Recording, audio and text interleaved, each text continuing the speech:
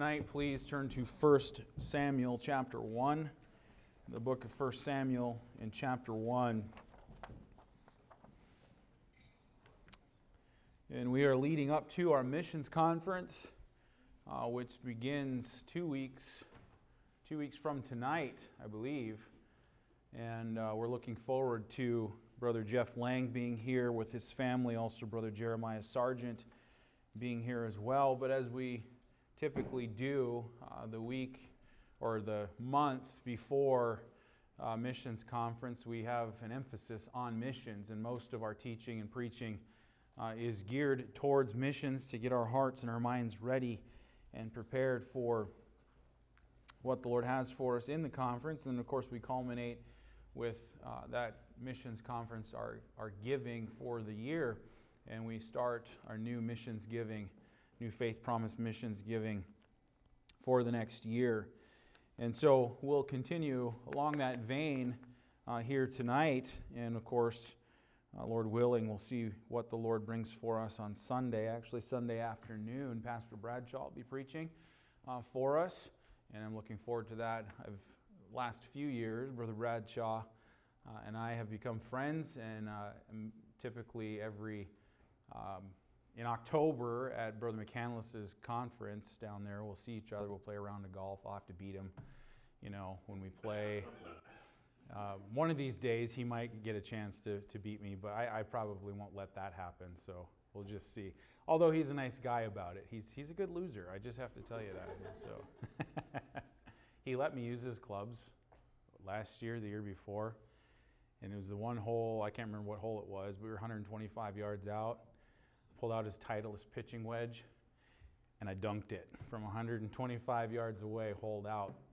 And we were hooting and hollering, and he shoots it up to the green. He's probably like 60 feet away from the hole.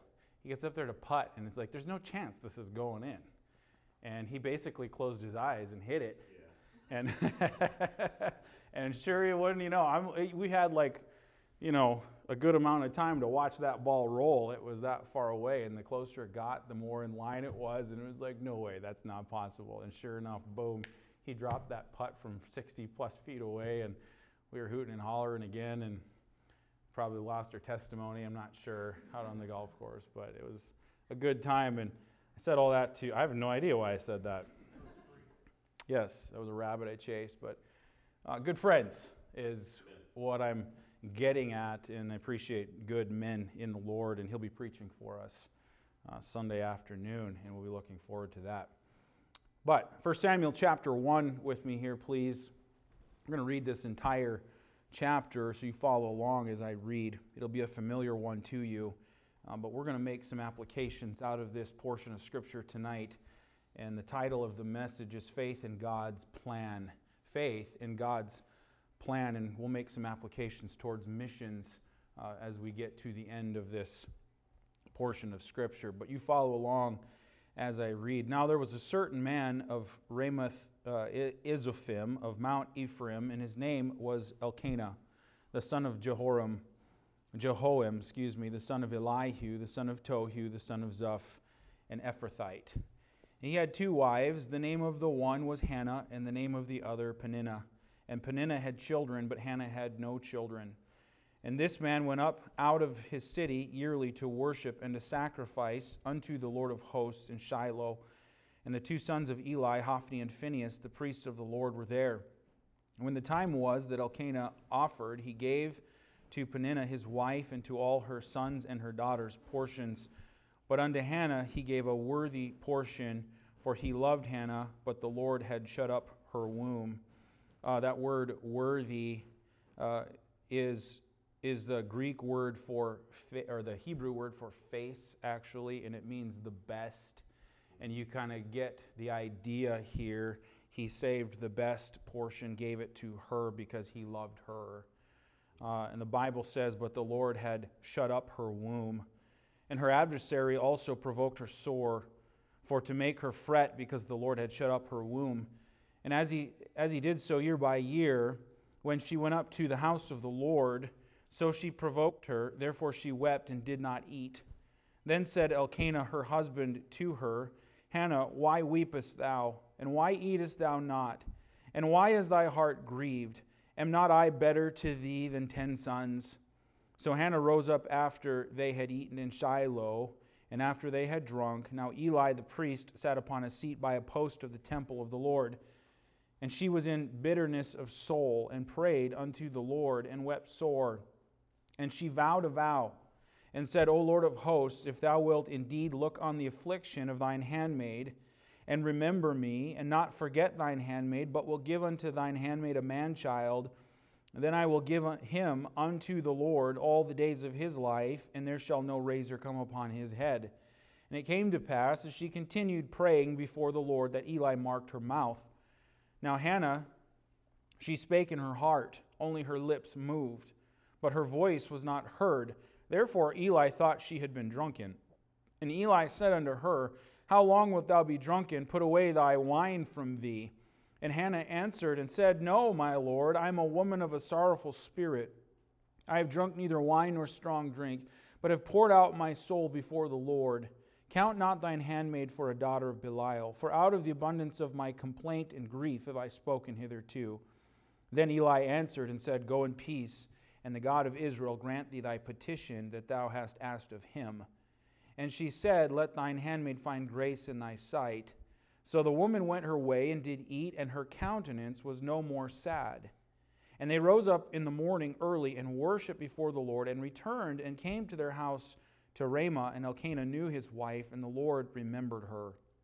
Wherefore it came to pass, when the time was come about after Hannah had conceived, that she bare a son, and called his name Samuel, saying, Because I have asked him of the Lord. And the man Elkanah and all his house went up to offer unto the Lord the yearly sacrifice and his vow. But Hannah went not up, for she said unto her husband, I will not go up until the child be weaned, and then I will bring him, that he may appear before the Lord, and there abide forever. And Elkanah her husband said unto her, Do what seemeth thee good. Tarry until thou have weaned him, only the Lord establish his word. So the woman abode and gave her son suck until she weaned him. And when she had weaned him, she took him up with her, with 3 bullocks, and 1 ephah of flour, and a bottle of wine, and brought him unto the house of the Lord in Shiloh, and the child was young. And they slew a bullock, and brought the child to Eli. And she said, O my Lord, as thy soul liveth, my Lord, I am the woman that stood by thee here praying unto the Lord. For this child I prayed, and the Lord hath given me my petition, which I asked of him. Therefore also I have lent him to the Lord. As long as he liveth, he shall be lent to the Lord. And he worshipped the Lord there. This account can be pretty heart-stirring in one sense, but what we really see out of this heart-stirring account is an account of faith in God and God's faithfulness in return. And here we find the story of Hannah and the child who would become the man Samuel, the spiritual priest judge over Israel at a time that was very tempestuous, in a transitional time in the nation of Israel's history. Samuel was a man who was a key figure in the formation of Israel's united kingdom. He was a key figure in the selection and coronation of 2 of Israel's most prominent kings, most celebrated kings, Saul and David. Samuel was a man who was truly used of God. But before all of that, before all of the importance and the role that Samuel played in the nation of Israel, all of that began with the story of a heartbroken wife, a childless woman, a woman who desperately wanted a baby. And this account teaches us some valuable spiritual lessons regarding faith in God and God's faithfulness in return. And we'll make some applications towards missions here after a little bit, but let me just walk through this passage of Scripture and look at Hannah's life and make some applications for that along the way as well. First of all, I want you to see with me here tonight Hannah's heart. Hannah's heart. Verses 1 through 7 describe for us Hannah's heart. The Bible tells us down in verse 4 and verse 5 that Elkanah offered and gave portions to his wife Peninnah. Verse 5, he gave the best one to Hannah because he loved her more. But the Bible tells us that the Lord had shut up her womb. In verse 6, her adversary provoked her because she couldn't have children because the Lord had shut up her womb. The Bible says it again, that it was the Lord's doing. The Lord was the one who was behind it. In verse 7, we find that as he did so year by year, when she went up to the house of the Lord, so she provoked her. Therefore she wept and did not eat. What we find here is Hannah's heart. Hannah was a woman who desired a child. You know what? Let me just say, it's very natural for a wife to desire to be a mother. That is not an unnatural thing at all. It is a normal thing that is put into us or into a woman by God. But sadly, our culture has gone a long way to perverting a thing that God says is good. Our culture perverts what's natural so that any semblance of natural affection is lost. I was just reading today, this is just a side note, but I was just reading today what's happening in schools across America, and they're trying to do it in Alaska right now, regarding what they call comprehensive sexual education for children in schools, starting as young as kindergarten through 2 years old. And I saw this list of what is required or going to be required for certain age groups or grades. From kindergarten to second grade, there's these things that have to be understood and defined about human sexuality. And then from third grade on up to like fifth grade, it escalates. And now it's not just about human sexuality. Now it's about defining genders. Males and females certainly, but transgender and binary and every other kind of thing that you can imagine. And it just progressed worse and worse all the way up. This is all grade school, up into middle school. And it was just disgusting. What you read, no short of child abuse, friends. And this is what our government and local governments are trying to force on American people. And listen, this is just a side note as well. My opinion, you should never, ever, ever, ever send your children to a public school. I'll say it again. You should never send your children to a public school. Not if you care about their soul. If you care about their life. It's horrible. And I said that to simply say that the culture perverts what's natural. And the Bible says, woe unto them that call evil good and good evil. In fact, if you read in 2 Timothy chapter 3, the Bible talks about in the last days, perilous times will come. Men will be lovers of their own selves, and they'll be boasters and proud and heady and high-minded. And the Bible says they'll be without natural affection. It's a sign of the times.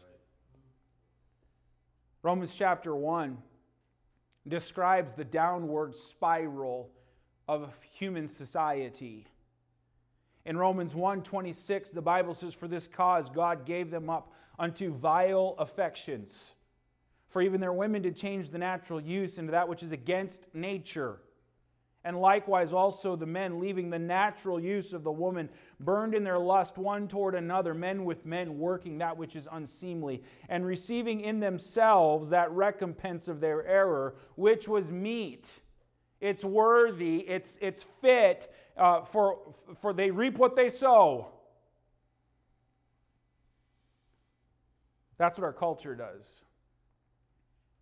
The whole idea of the, quote, nuclear family in the world's eyes is gross. They want to completely do away with it. Right. Well, I said all of that simply to say there was nothing wrong with Hannah's desire. It was a natural desire. But at the time of the account, Hannah was not really dealing very well with her situation, and she wasn't dealing very well with what obviously was God's will for her at the time. Because the Bible says that the Lord shut her womb 2 times in those verses. The application that we can make from this here is pretty simple.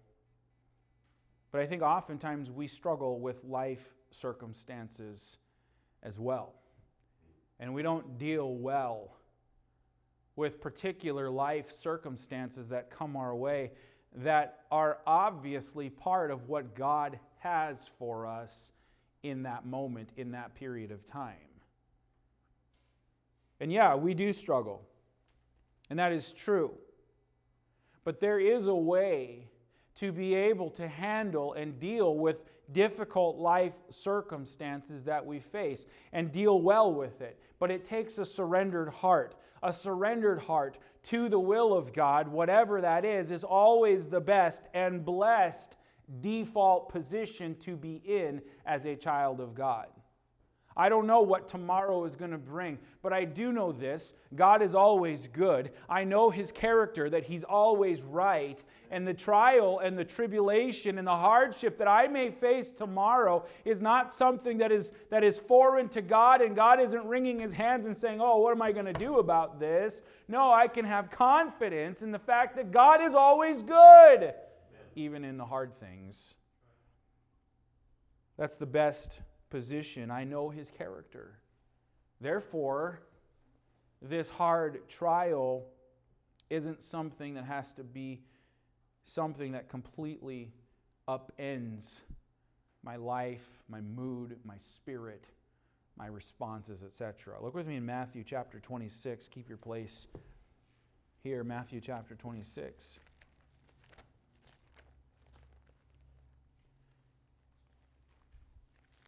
See verse 39. The Bible says, and he went a little further and fell on his face and prayed, saying, O my Father, if it be possible, let this cup pass from me. Nevertheless, not as I will, but as thou wilt. Look down to verse 42. And he went away again the second time and prayed, saying, O my Father, if this cup may not pass away from me, except I drink it, thy will be done. Jesus was the perfect example of a surrendered heart, even in the midst of hard trial. Jesus said, if there's any other way for people to be saved, Lord, can we do that? Father, can we do that? Nevertheless, not my will, but thine be done. There was only one way for sin to be forgiven. Amen. He was surrendered. And listen, we may not enjoy the moment, but our confidence in the goodwill of God and His plan should never falter. Let me say it again. We might not enjoy those hard moments, but our confidence in God and His goodwill and His character should not be something that ever falters. You remember Job? We mentioned him on Sunday. How Job, in the midst of his trial, said, though he slay me, yet will I trust him. He said, He knoweth the way that I take, and when He's tried me, I shall come forth as gold. In the middle of it all, Job's confidence in God's character didn't wane. What is God's will for us in life situations over which we are burdened or broken? Because that happens. Well, we may not know exactly what God's will is now in the immediate, but a continual, surrendered, yielded heart to whatever God has is always the best position for a child of God to be in. In Hannah's case, the Lord was the one who was behind the fact that she could not have children. And the Bible tells us that she, at least initially, wasn't handling it very well. She was provoked sore. The Bible says that she didn't eat and she wept and all of those things. You see her heart. It's clear, though, from this scripture that Hannah's infertility was ordained of God. However, God had a divine purpose in doing all of that. Hannah at the time didn't understand exactly what that was, but God had a greater plan by which He would place it in Hannah's heart to give that firstborn son back to Him. And God would then use this boy who would become a man to affect the nation of Israel in a most powerful way. God knew all of that from the very beginning. And all things would work together for good to those who would love God. And that principle remains true for us today. So we see Hannah's heart, but let me secondly point out Hannah's help. Look back in our text at verses 9 through 11. Hannah's help. The Bible says in verse 9, so Hannah rose up after they had eaten in Shiloh, and after they had drunk. Now Eli the priest sat upon a seat by a post of the temple of the Lord, and she was in bitterness of soul, and prayed unto the Lord, and wept sore. And she vowed a vow, and said, O Lord of hosts, if thou wilt indeed look on the affliction of thine handmaid, and remember me, and not forget thine handmaid, but will give unto thine handmaid a man-child, then I will give him unto the Lord all the days of his life, and there shall no razor come upon his head. Notice what the Bible says here, that in her bitterness of soul, that she prayed unto the Lord. This lady's example moves from being a burden to a blessing when she demonstrates that her focus is now being turned off the circumstance and back toward the Lord. The focus of her faith was Godward. She vowed a vow and said, O Lord of hosts, if thou wilt indeed look on the affliction of thine handmaid, and remember me, and not forget thine handmaid, but will give unto thine handmaid a child, then I will give him unto the Lord all the days of his life. Here's a moment of surrender for Hannah. Hannah knew the only help that she could expect was from the Lord. And so she invested herself by faith in prayer. She prayed unto the Lord. Notice her prayer was a desperate prayer. In verse 10, the Bible says she was in bitterness of soul. Her grief caused her to even lose her appetite for food. We read that in verses 6 and 7. Her prayer was a desperate prayer, but her prayer, we find in verse 11, was a very deliberate prayer.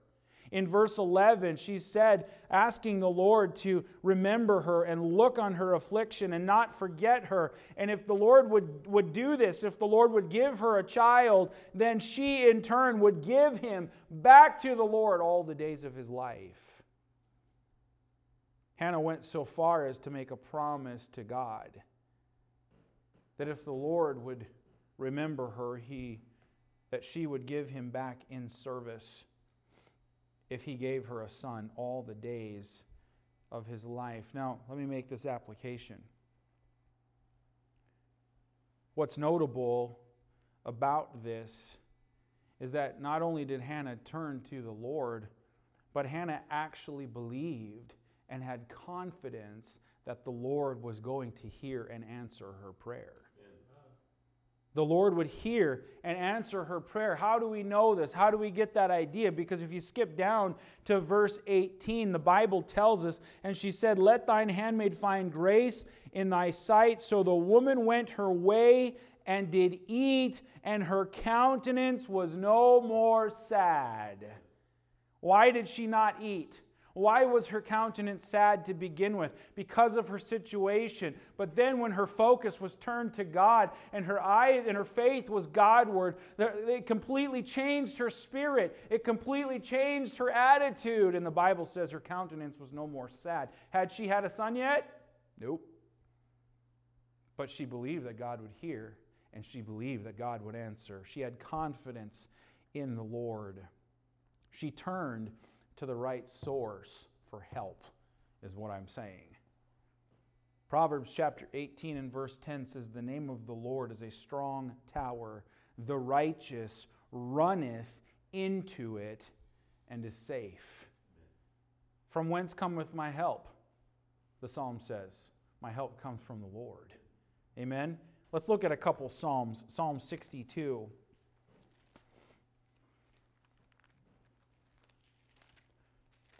Psalm 62, in verse 7, the Bible says, in God is my salvation and my glory. The rock of my strength and my refuge is in God. Trust in Him at all times, ye people. Pour out your heart before Him. God is a refuge for us. Selah.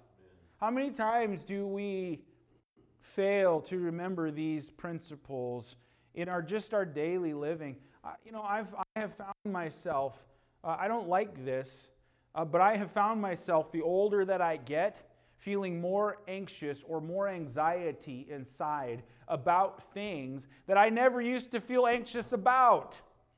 Things that would be my personality type, which is like, oh, it'll be fine, it'll work out, don't worry about it, no big deal. But the older I get, the more I find myself feeling anxious inside about simple things. Like, I want that to happen, I need that to happen for even a pure motive, and it's just not happening. I get all anxious inside about it. And I fail to go to the Lord with it and to leave it with the Lord regularly, daily. We need these reminders. Psalm 142, turn over there.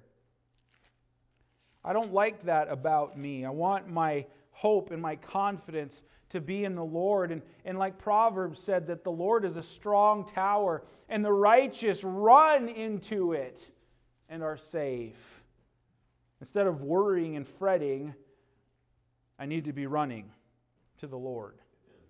Psalm 142 and verse 4, the Bible says, I looked on my right hand and beheld, but there was no man that would know me. Refuge failed me. No man cared for my soul. I cried unto thee, O Lord. I said, Thou art my refuge and my portion in the land of the living.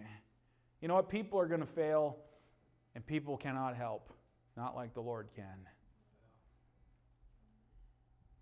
When our focus is all about Him, when I consider my life to be His, then those trials that I feel anxious about, the ones that seem hard to deal with, I see them completely in a different context.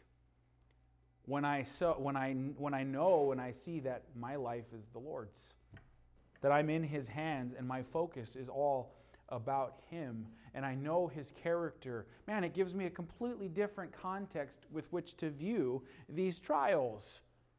And they're not so hard when I know the Lord is the one who's going to handle them. Amen? He knows what's happening. So from whence cometh my help? It comes from the Lord. And we need that as a daily reminder. Look at Psalm 5, since we're in the Psalms here, and we'll move on. But Psalm 5 and verse 7,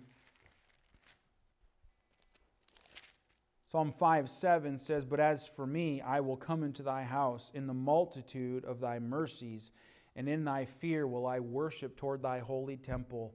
Lead me, O Lord, in thy righteousness because of mine enemies. Make thy way straight before my face. This is the right heart attitude to have. Come into the house of the Lord in the multitude of His mercies. Worship the Lord, asking the Lord for leadership and guidance and the Lord's way to be made straight. Really, it's all about Him is the focus. And this principle applies in a matter that I'll bring to your attention at the close here. But the last thing that I want you to notice in our text is Hannah's health. We saw her heart. We see her help. But then I want you to notice lastly her health. Look at verse 19 and 20. The Bible says they rose up in the morning and worshiped before the Lord, and returned and came to their house in Ramah. And Elkanah knew Hannah his wife, and the Lord remembered her. Wherefore it came to pass, when the time was come about after Hannah had conceived, that she bare a son, and called his name Samuel, saying, Because I have asked him of the Lord. Now skip down to verse 27. She said, For this child I prayed, and the Lord hath given me my petition which I asked of him. Therefore also I have lent him to the Lord. As long as he liveth, he shall be lent to the Lord. and he worshiped the Lord there. What a completely different frame of mind this woman was in. When her focus was on the Lord answered her prayer. The ability to then turn around and keep her promise because the Lord kept his is very notable. God's response to Hannah's surrendered heart and her faith is what brought about Hannah's joy and Hannah's blessing. Now, some people might say that it's sad that she may only have had her child for maybe the first 2 or 3 years of his life. In verse 24, the Bible tells us that when she had weaned him, that she took him to the house of the Lord in Shiloh, and the child was young. And so some people might say, well, it's pretty sad that she only had her child for such a short time. But in many ways, friends, Hannah did not even consider this child her own. He was a gift from God. Because I have asked him of the Lord. And the Lord heard, and the Lord answered. And she kept her promise to the Lord, the vow that she had made, because the Lord kept his. And the principle that emerges here for us is, as God's people, when we receive something from his gracious hand, it is his to begin with, it is his to be used, and it's for his glory. Amen. Whether that subject is children or whether it's other resources of life that we have, all of it should be based in the fact that it's a gift from God and it's surrendered to him. Amen. There's a striking similarity here, an example here for missions giving. We trust the Lord to provide for us. And we ought to yield back to him what he gives for his use and for his service. Amen? Amen. All that we have is of the Lord anyway. Any ability that you have to work a job or run a business or make some money, that's from the Lord. He owns it all. And we ought to have that yielded, surrendered heart to trust him to provide, but then yield what he gives back for his use and his service. I liked what Paul said to the church in Corinth in 2 Corinthians chapter 10, where Paul talks about the gospel had come this far to you. But in trying to encourage the church in Corinth, he says, I don't want to keep preaching the gospel where other men have already labored and the gospel has come to you. There's a whole world out there that needs the gospel. And he says to them, when your faith is increased, we'll be enlarged by you so that the gospel can go to the regions beyond you. And there was a direct connection there between the faith increase of the church at Corinth and the gospel's reach to be increased. And the same is true for us, friends. And here's where I want to pull all of this together. There is a heart here for missions. There is a heart here for giving. And I praise the Lord for that. But our faith should never, ever stop growing, even if our bank account doesn't keep being enlarged. Our faith should never stop growing. You know, we support at least 30 missionaries right now. Praise the Lord for that. When it comes to our missions dollars and missions giving, we've seen our giving skyrocket over the last few years, but then we've seen it taper and level off. That's not always bad and always wrong, but one thing should never happen. Even if our bank account levels off, our faith should not stop growing. There are times when people are involved, but not everybody's involved. Some aren't regularly giving to missions. You need to start it up. Or you need to pick it back up if you've stopped. The question for us should be Could we support more missionaries? Could we raise the support for the ones that we do have? Could we give love offerings to other missions-related projects, those that relate to our own evangelists? I'm going to share something with you in a little bit here. But what I'm saying is, and the principle that's emerging here for us, is that as God's people, we trust the Lord to provide. God gives of His gracious hand. All that we have then should be yielded back to Him for His use, for His glory. We ask the Lord to lay on our heart a number for missions giving in this year. And we want to do that by faith. Lord, what would you have me to give towards missions this year so the gospel can increase the reach of it? And then I ask the Lord to provide that for me in this next year. And God blesses financially, or God provides and brings it in. I better keep my promise to give it back to the Lord. That's what Hannah did. We need to pray. We need to promise. We need to participate in missions, but it all needs to be done in faith. Amen. Faith in God, and watch God be faithful in return. Trust God to supply, then give it back to Him for His use and His glory. We'll keep talking about missions, principles, and aspects of it over the next couple of weeks leading into our missions conference. But the foundation of all needs to be in faith. Faith. Let's pray. Heavenly Father, I pray that you'd use your word here tonight, the simple thoughts and reminders of where it all comes from. It comes from you to begin with, and a reminder of all that we have is a gift from you, but all that we have should be surrendered to you as well.